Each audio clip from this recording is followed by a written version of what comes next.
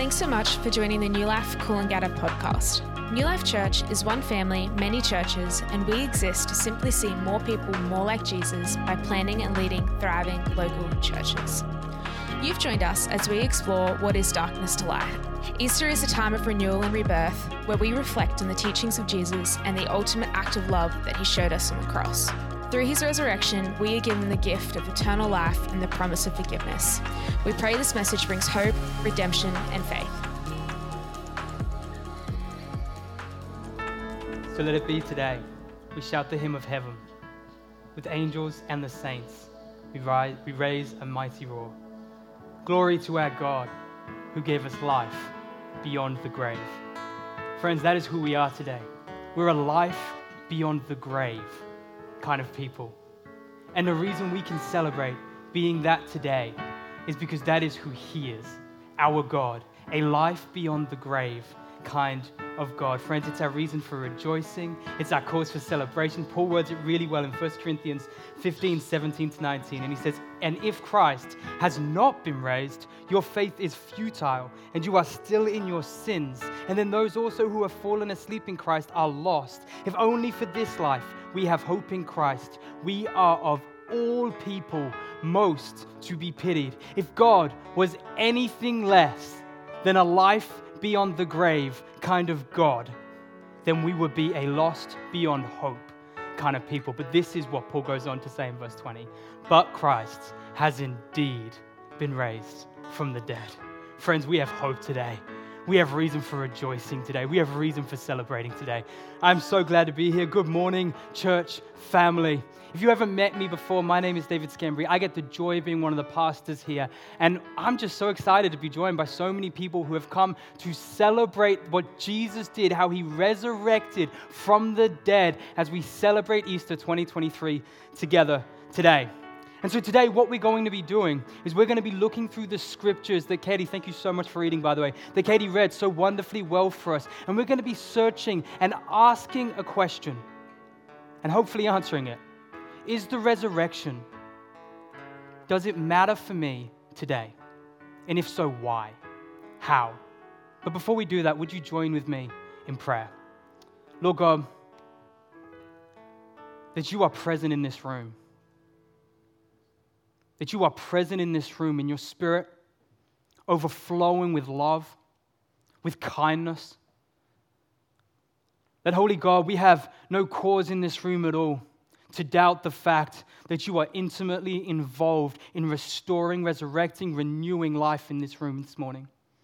I pray, my God, may we hear your spirit. May you speak loudly and boldly, and may you do wonderful and beautiful things.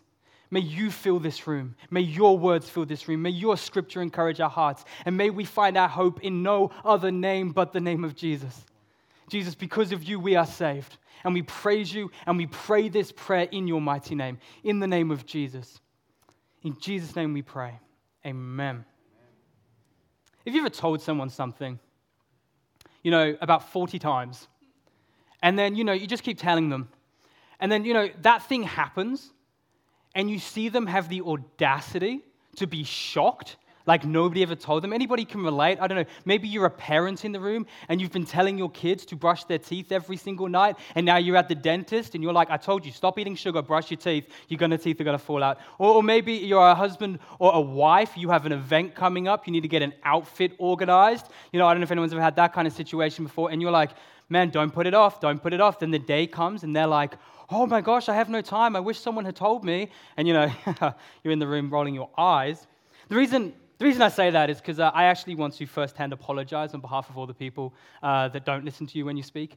I am terrible at being told things without experiencing them. So someone will say to me, do this, or if you don't do this, this is going to happen. And I'll go, yeah, sure, cool. Let me give an example. When I first became a Christian, I got invited to a course called CAP. It's Christians Against Poverty. It's this, I don't know how long, it's a short course that explains some good financial habits.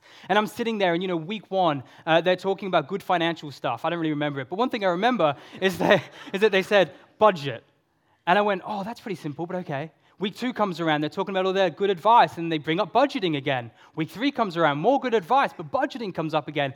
And I'm like, wow, they don't have much content. They keep coming back to budgeting a lot, don't they? Anyway, a few years later, I'm in Bible college studying my bachelor's full-time. I'm serving at a local church 2 to 3 days. And then I'm like, wow, I need money. So I'm working with all my spare time to try and get income, but I am drowning in bills. Got to get my hair cut. Do I really? I don't know. I've got petrol to put in my car. I got to pay rego. All of these ridiculous things that we shouldn't have to pay. And then, I'm just drowning. And I had this friend, an incredible friend of mine, and he used to sit with me, and we would talk about Jesus and hope. And I remember he said to me, "Hey, how are you doing financially?" And I was like, "Bro, I'm struggling.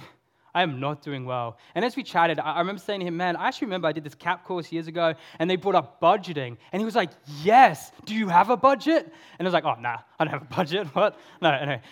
And so every time we caught up from then on, he would always say, "How are you doing financially?" I would say, "I'm drowning." And he would go, "Have you made a budget yet?" And I would go, "I don't think writing down why I'm drowning is going to help much."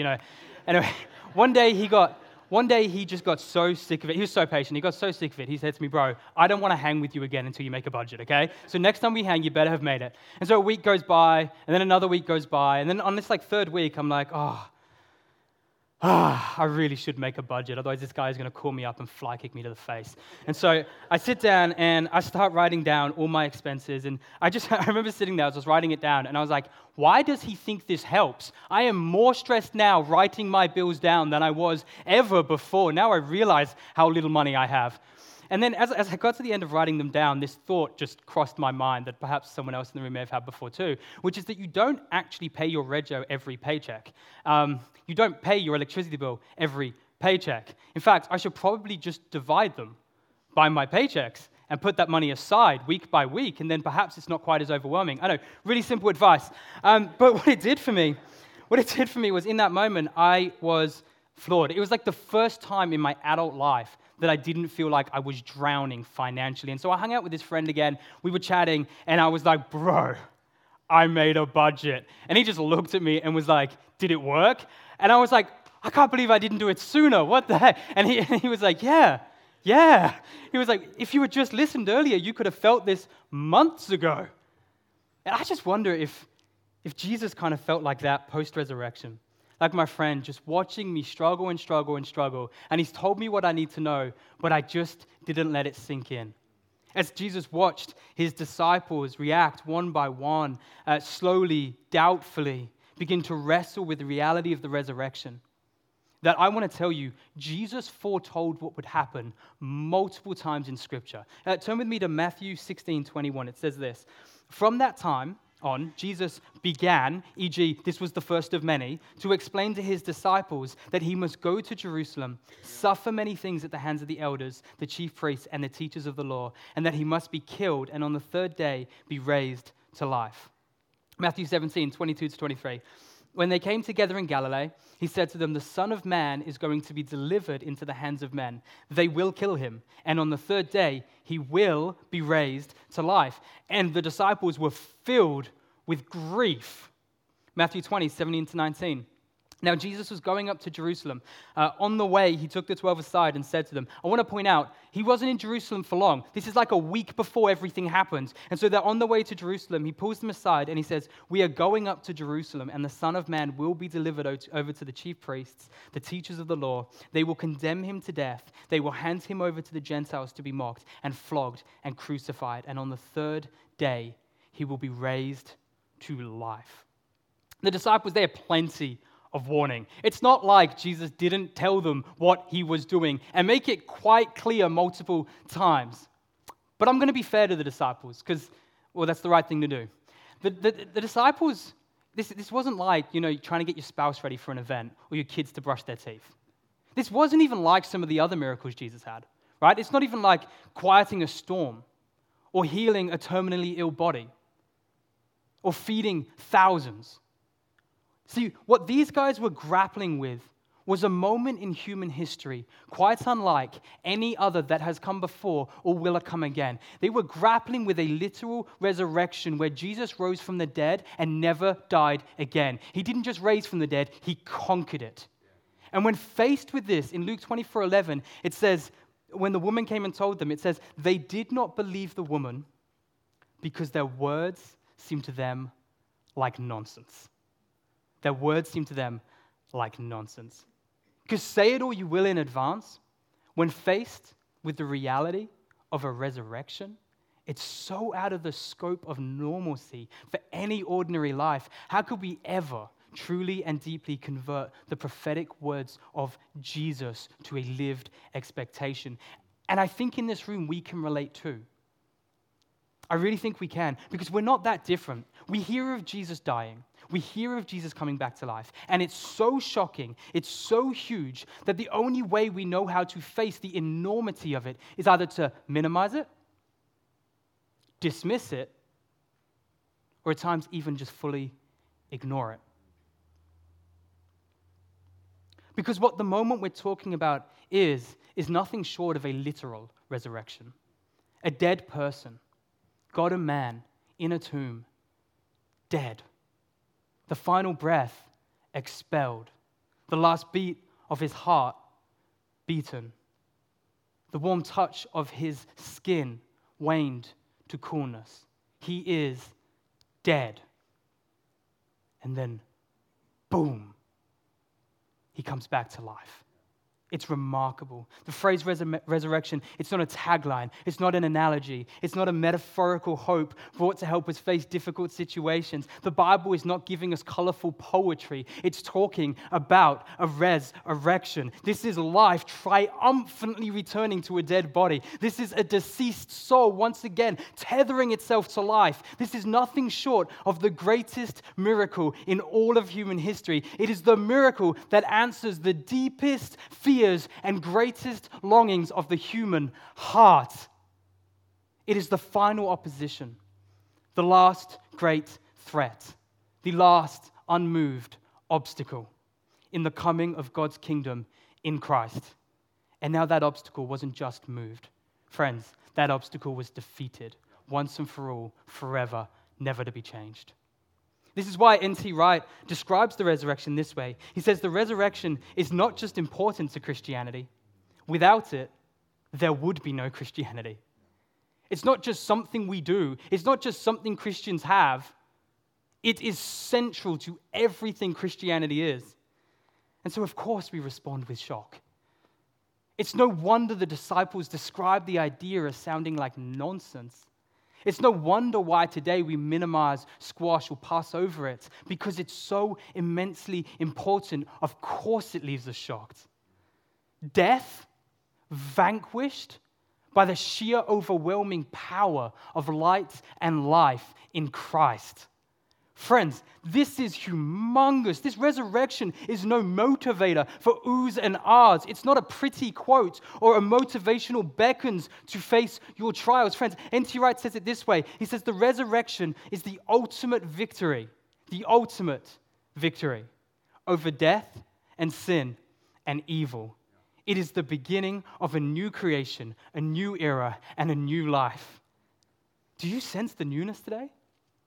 Did you get up this morning, having mourned on Good Friday, and tasted the incomparable wonder of what it is that today we celebrate that we are a resurrection people, that today we actually stand in synchronicity with the God of the universe who conquered death?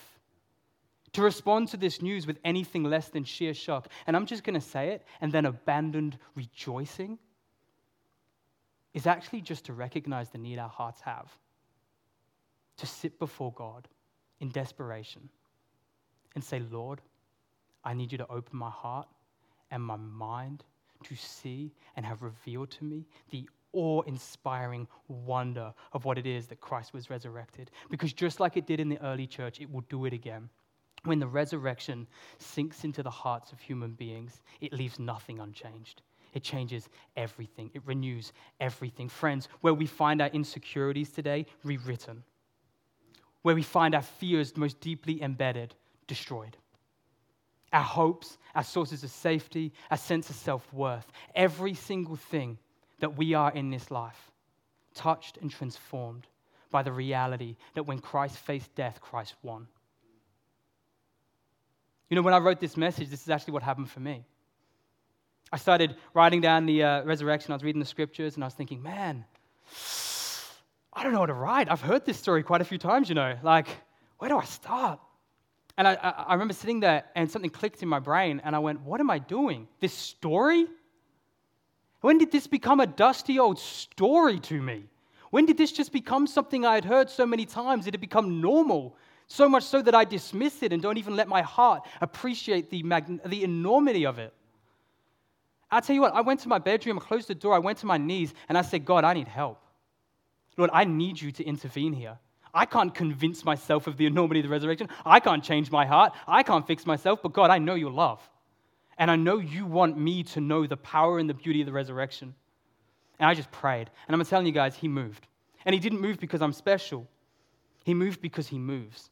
Because it's what God does. When we invite him into our hearts and say, open our minds, open our souls, help us to see and understand the reality of the greatness of your work and what you did on that cross. It is literally something the Holy Spirit promised to do, is continue to reveal and make known to us the gospel of Jesus Christ.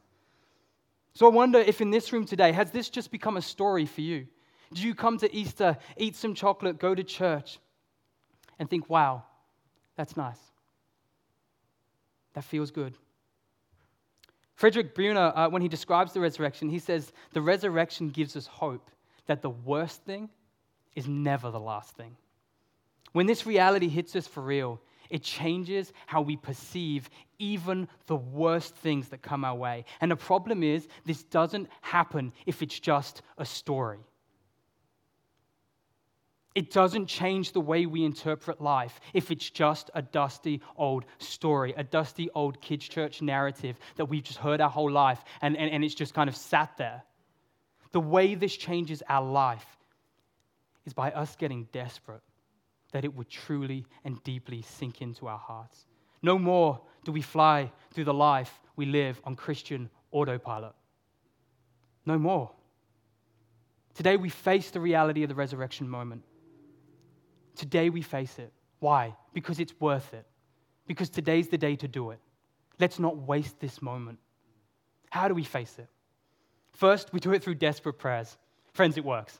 I can tell you that firsthand. Desperate prayers work. Second, we praise, we worship, and we rejoice because our God considered suffering for us, facing death itself and carrying our sin as something worth doing out of love for us, right? And so we praise, we rejoice, we worship, whether we feel like doing it or not, because it's worth rejoicing over. And finally, we take the time to intentionally act and reflect and force our hearts and minds to chew and meditate on the weight of the resurrection. It takes a work, guys, but it is worth it. So perhaps you're sitting there, you're in agreement, you're hearing this beckons to let truth hit in a fresh way. You're like, man, I would love to. It's a literal resurrection. I get the facts. It changes everything. Death is defeated. Okay, but help, right? Help. Help me understand how and why this really matters to me today. Because I'm just sitting here and I don't know how to engage. You know, there are so many reasons through the Bible why the resurrection is considered so important, so vital, so central to what it is to be a Christian.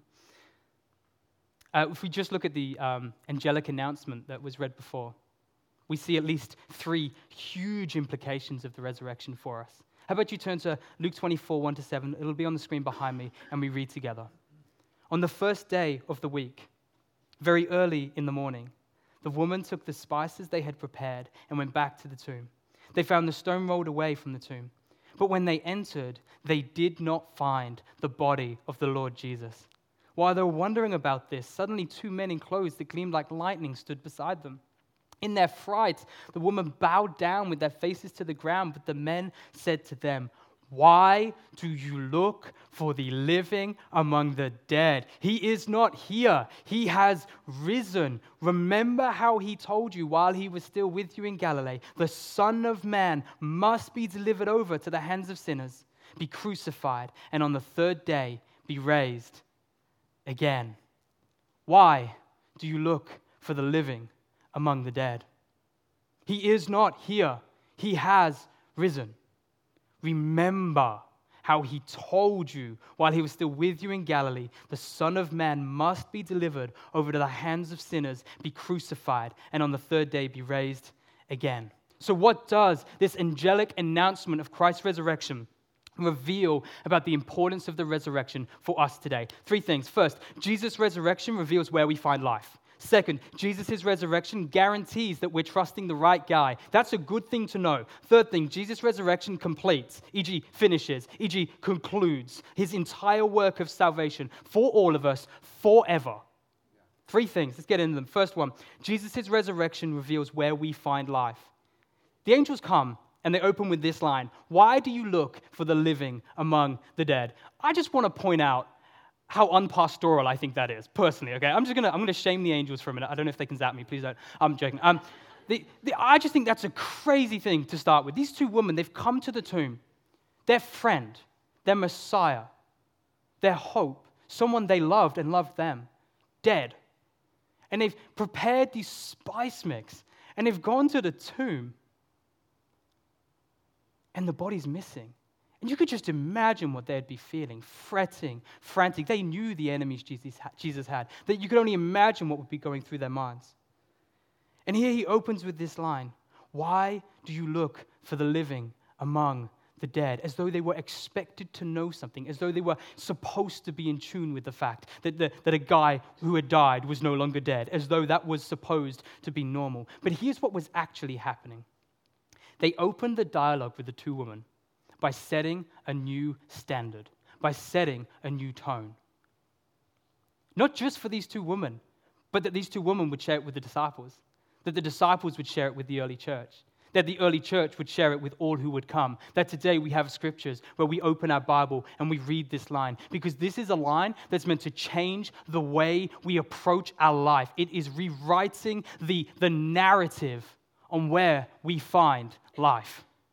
Because, friends, we're all looking for life. Every one of us, we're looking for value, meaning, hope, security. We're looking for more hours and more minutes. We're looking for health. We're looking for someone and something that tells us that this life I live is worth living.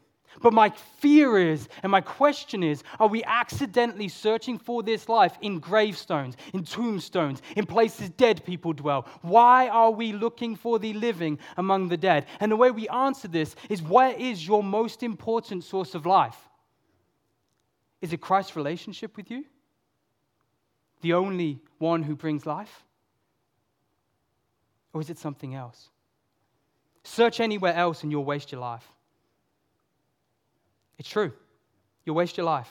You'll waste your hours, you'll waste your days, you'll waste your minutes. When this very day, today, you could truly and deeply find peace for your soul, rest for your striving heart, confidence when life throws curveballs, confidence when your business takes a downturn, rest when your health slips out from under you, peace when friends have become too busy for you, hope when your emotions just don't seem to be okay for a season. Friends, if you're looking for life in any place other than Christ, you're searching a tombstone. But when we get our life from Christ, all of these other things are infused with life also. And suddenly, how much we have, our health and our popularity and even our emotions, they can no longer dominate our lives. Instead, we're filled with life, His life. And all of these areas fall into the hands of our good, loving, and life-bringing God. The resurrection reveals and it reminds us that there is true life, but there is only one source of it. Jesus' resurrection reveals where we find that life. Number two, Jesus' resurrection guarantees we're trusting the right guy. The angels continue what they're doing by saying, hey, He is not here. He has risen. And this might seem obvious to a lot of you, but I want to point it out. People don't just die traumatically for like 3 days and then just like up and chipper one day, roll around in life, healthy as ever, resurrect. Like, I don't know if you know that. That's not normal. That's not what we should be expecting the story to go to, right? And it isn't normal because the He the angels are talking about isn't just another Joe Blow, another normal human being. This He is Jesus. And it's in fact the very act of resurrection that affirms more deeply and more permanently than any other the unique significance of who Jesus is. Because you've got to realize, He described Himself as something special, as something unique, as something powerful. And I've got to say, with the scripture I'm about to read, if He didn't resurrect, the scripture could never be more than a tagline. You see, in John 11:25-26, it says this: Jesus said to her, "I am the resurrection and the life. The one who believes in me will live even though they die. And whoever lives by believing me will never die. Do you believe that? That is a great tagline. Great tagline. Sounds fantastic if a guy said it, died, and never resurrected. But when you add a literal resurrection to it, that tagline becomes a foundation of hope. It becomes a basis for us to face everything in our life and know there is a real promise from a conquering God that victory is here. Because Jesus did literally die. And our hope is found in a Savior that John 1:5 says that when he died, the darkness could not overcome him. Another translation says the darkness couldn't even comprehend him. So when Jesus and death went toe to toe, Jesus triumphed. When death, Hades, Satan, the spiritual forces of evil, and our sin had thrown all they could at Jesus, Jesus still stood. And when there was nothing left, any opposition had to throw at him. And when he had absorbed and overcome it all, God rose him from the dead in triumph. E.g., victory. E.g., nothing left to do. He has been crowned the winner. No one can pull that down. And in this movement, Christ proved his ultimate lordship over life itself and proved that the kind of life that Christ brings bears a greater power than even death itself. Nothing can trump, squash, vanquish, kill, dwindle, or wither the light of life that Jesus brings to anyone and to everyone who will receive it. This is our hope. This is our truth. This is our celebration. Friends, if you ever doubt that Jesus has the power to save, look to the resurrection. Take the time in your life to pause. When that niggling doubt, that lie of Satan hits your heart, we remember the resurrection. Because it's here that we know for certain that he has all authority, all power. He truly is our Messiah, our Savior, our God, and everything else he claimed to be. Jesus' resurrection guarantees that we are trusting the right guy. Number 3, Jesus' resurrection completes, finishes, concludes his work for salvation for all of us forever. Guys, the angels finished this off by reminding these women of Jesus' pre-prophesied game plan, right? So he finished off by reminding how Jesus said, the Son of Man must be delivered over to the hands of sinners, be crucified, and on the third day be raised again. And throughout his ministry, we've already covered it. He highlights this plan over and over and over again. He never deviates. He never adds more. 3 steps. This is the work that must be done to accomplish what he came to do. These 3 steps are what he needs to do to see his mission done. What is his mission? His mission, he confirms, is that the kingdom of God has drawn close and that we, in this room today, ordinary human beings, you and I, in this room today, with all of our brokenness, with all of our flaws, with all of our insecurities, we can step into the throne room of God, see him as a father with boldness and rejoicing, and feel the joy of his Holy Spirit filling us, and know that we get forever to spend with him. Friends, this is good news. This is what he came to do. 3 steps. Get turned on, betrayed, and fall to the mercy of sinful people you come to save. Be crucified, and after dying, be resurrected, be raised again.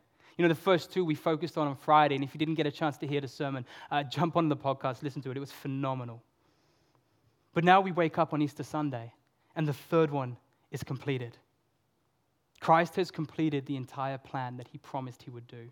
His work is finished. There is nothing more to add. In other words, if you're ever unsure if the cross still applies, if his work is done, if you can be saved, look no further than the resurrection. When you feel that doubt that maybe it's not enough for you, hear this. The only way to undo his work is for him to unresurrect. And seeing as that's not a word and it doesn't really make sense, I think we can be pretty confident that the resurrection of Christ stands as our guarantee. Day by day, hour by hour, failure by failure, brokenness by brokenness, that the work of Christ was sufficient, it is completed, and will never be changeable. Romans 6:3-5. Well, don't you know that all of us who were baptized into Christ Jesus were baptized into his death? We were therefore buried with him through baptism into death, in order that just as Christ was raised from the dead through the glory of the Father, we too may live a new life. For if we have been united with him in a death like his, we will certainly also be united with him in a resurrection like his. Hallelujah.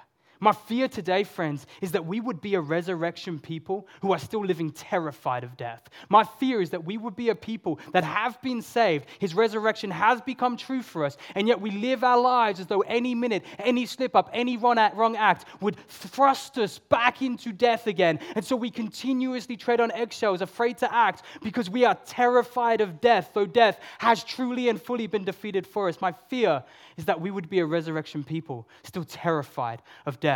If you ever fear more might need be done, if you ever fear the cross wasn't enough, remember the resurrection, because him raising means your sin, your transgression, your iniquity, your failures, your brokenness, your inadequacy, it has, past tense, been dealt with. And we're just on the journey to see how he reveals that. So first, Jesus' resurrection reveals where we find life. Second, Jesus' resurrection guarantees we're trusting the right guy. Third, Jesus' resurrection completes his work of salvation for us all forever. The resurrection of Jesus, it transforms lives today. It's relevant to our lives today. And when we let it hit our hearts, I mean, think about it. This is just 3 observations from one sentence. Go to Peter's writings. Go to Paul's writings. This is not like a small, dusty old story. There is a lifetime of revelation awaiting us. This is a life-changing reality that we get to enjoy today, tomorrow, the day after, every day for our whole lives. I love how we read this verse before. And it was in Matthew 17, 22 to 23. And he describes how he's coming, he will face struggle, he will die, he will resurrect. And it says after he told what would happen, the disciples were filled with grief. The disciples were emotionally moved. They were filled with grief. The news that Jesus would die and be raised again, it deeply impacted them for a moment. And then the moment passed. And the day that this was fulfilled came, and the emotion was forgotten. The promise, fully forgotten. And what that tells us is that Jesus wasn't trying to mandate the disciples' emotions. His goal is never to convince us that we ought feel a certain thing, feel a certain way. I mean, the disciples, they passed the test. They felt all the right things in the moment, and yet we see it wasn't right. They never truly let the promise of what Jesus said and all that it meant, what it actually means, sink deep into their hearts. And what I wonder is whether we in this room will be shocked on the day of resurrection. I wonder whether our instinctual response, like the disciples on the day of resurrection, will be, wow, this seems like nonsense. Will we be filled with grief on Good Friday, celebration on Easter Sunday, and yet utterly shocked when it all winds up being true? A truth like me with the budget, today, this very day, we could all be living a depth of life in, found nowhere else. In Jesus, because he raised again, we are a resurrected people. His life is true. It's deep. It's renewing in this community, in this room, in our hearts today. Will you open your heart? Will you? Will you turn to him today? Will you refuse the urge to settle for meager emotions and instead implore, fight, go to war for this to sink deep into the very fibers of our beings? In a moment, we're going to respond with worship. But I wonder if that worship could be more than just declaring empty praise, but it could be space, a moment for our hearts to truly begin to grapple, to swallow, to absorb the immense wonder of the resurrection, that even today we could leave with just a millimeter more revelation of the wonder of it, and we could know going forward that every day for our lives we will be tasting more and more and more and more of how deeply transformative the promise of death conquered truly is. Because the resurrection of Jesus, it's not a nice tagline. It's not a dusty old story. It's not just a cause for a chocolatey holiday. It's not just a nice metaphor for hope in hard days. The resurrection of Jesus, it's death overcome, for real, for each of us, come what may, forevermore. Would you taste it today? Would you taste it today? Would you let it sink deep? Would you join with me in prayer? Holy God, I thank you that in all your mercy and in all your kindness and in all your love, you saw suffering on that cross. facing death and the darkness of it. You saw all the wounds, sins, and brokenness of humanity raised upon your shoulders. You felt the wrath and the evil of all the opposition of your good heart. And when there was nothing more that any darkness had to throw at you, you still stood, because nothing's going to tumble you. Nothing's going to take you out. You are God. You have all the power. You have all the life. We just praise you today. We just praise you today, God. Father, that you really are the source of life. That Jesus, you are the one we can trust. We really can trust you today. And that you have finished and completed that good work you started. That it is done. We are forgiven. You've drawn us deeply and closely back into intimacy with our God, our Father. We're restored. You may be in this room, you'd never heard the gospel properly. Or maybe you'd heard it 1,000 times, but something triggered differently today.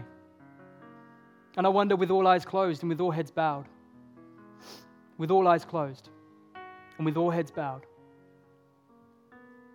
I wonder if today this gospel is touching your heart in a fresh way.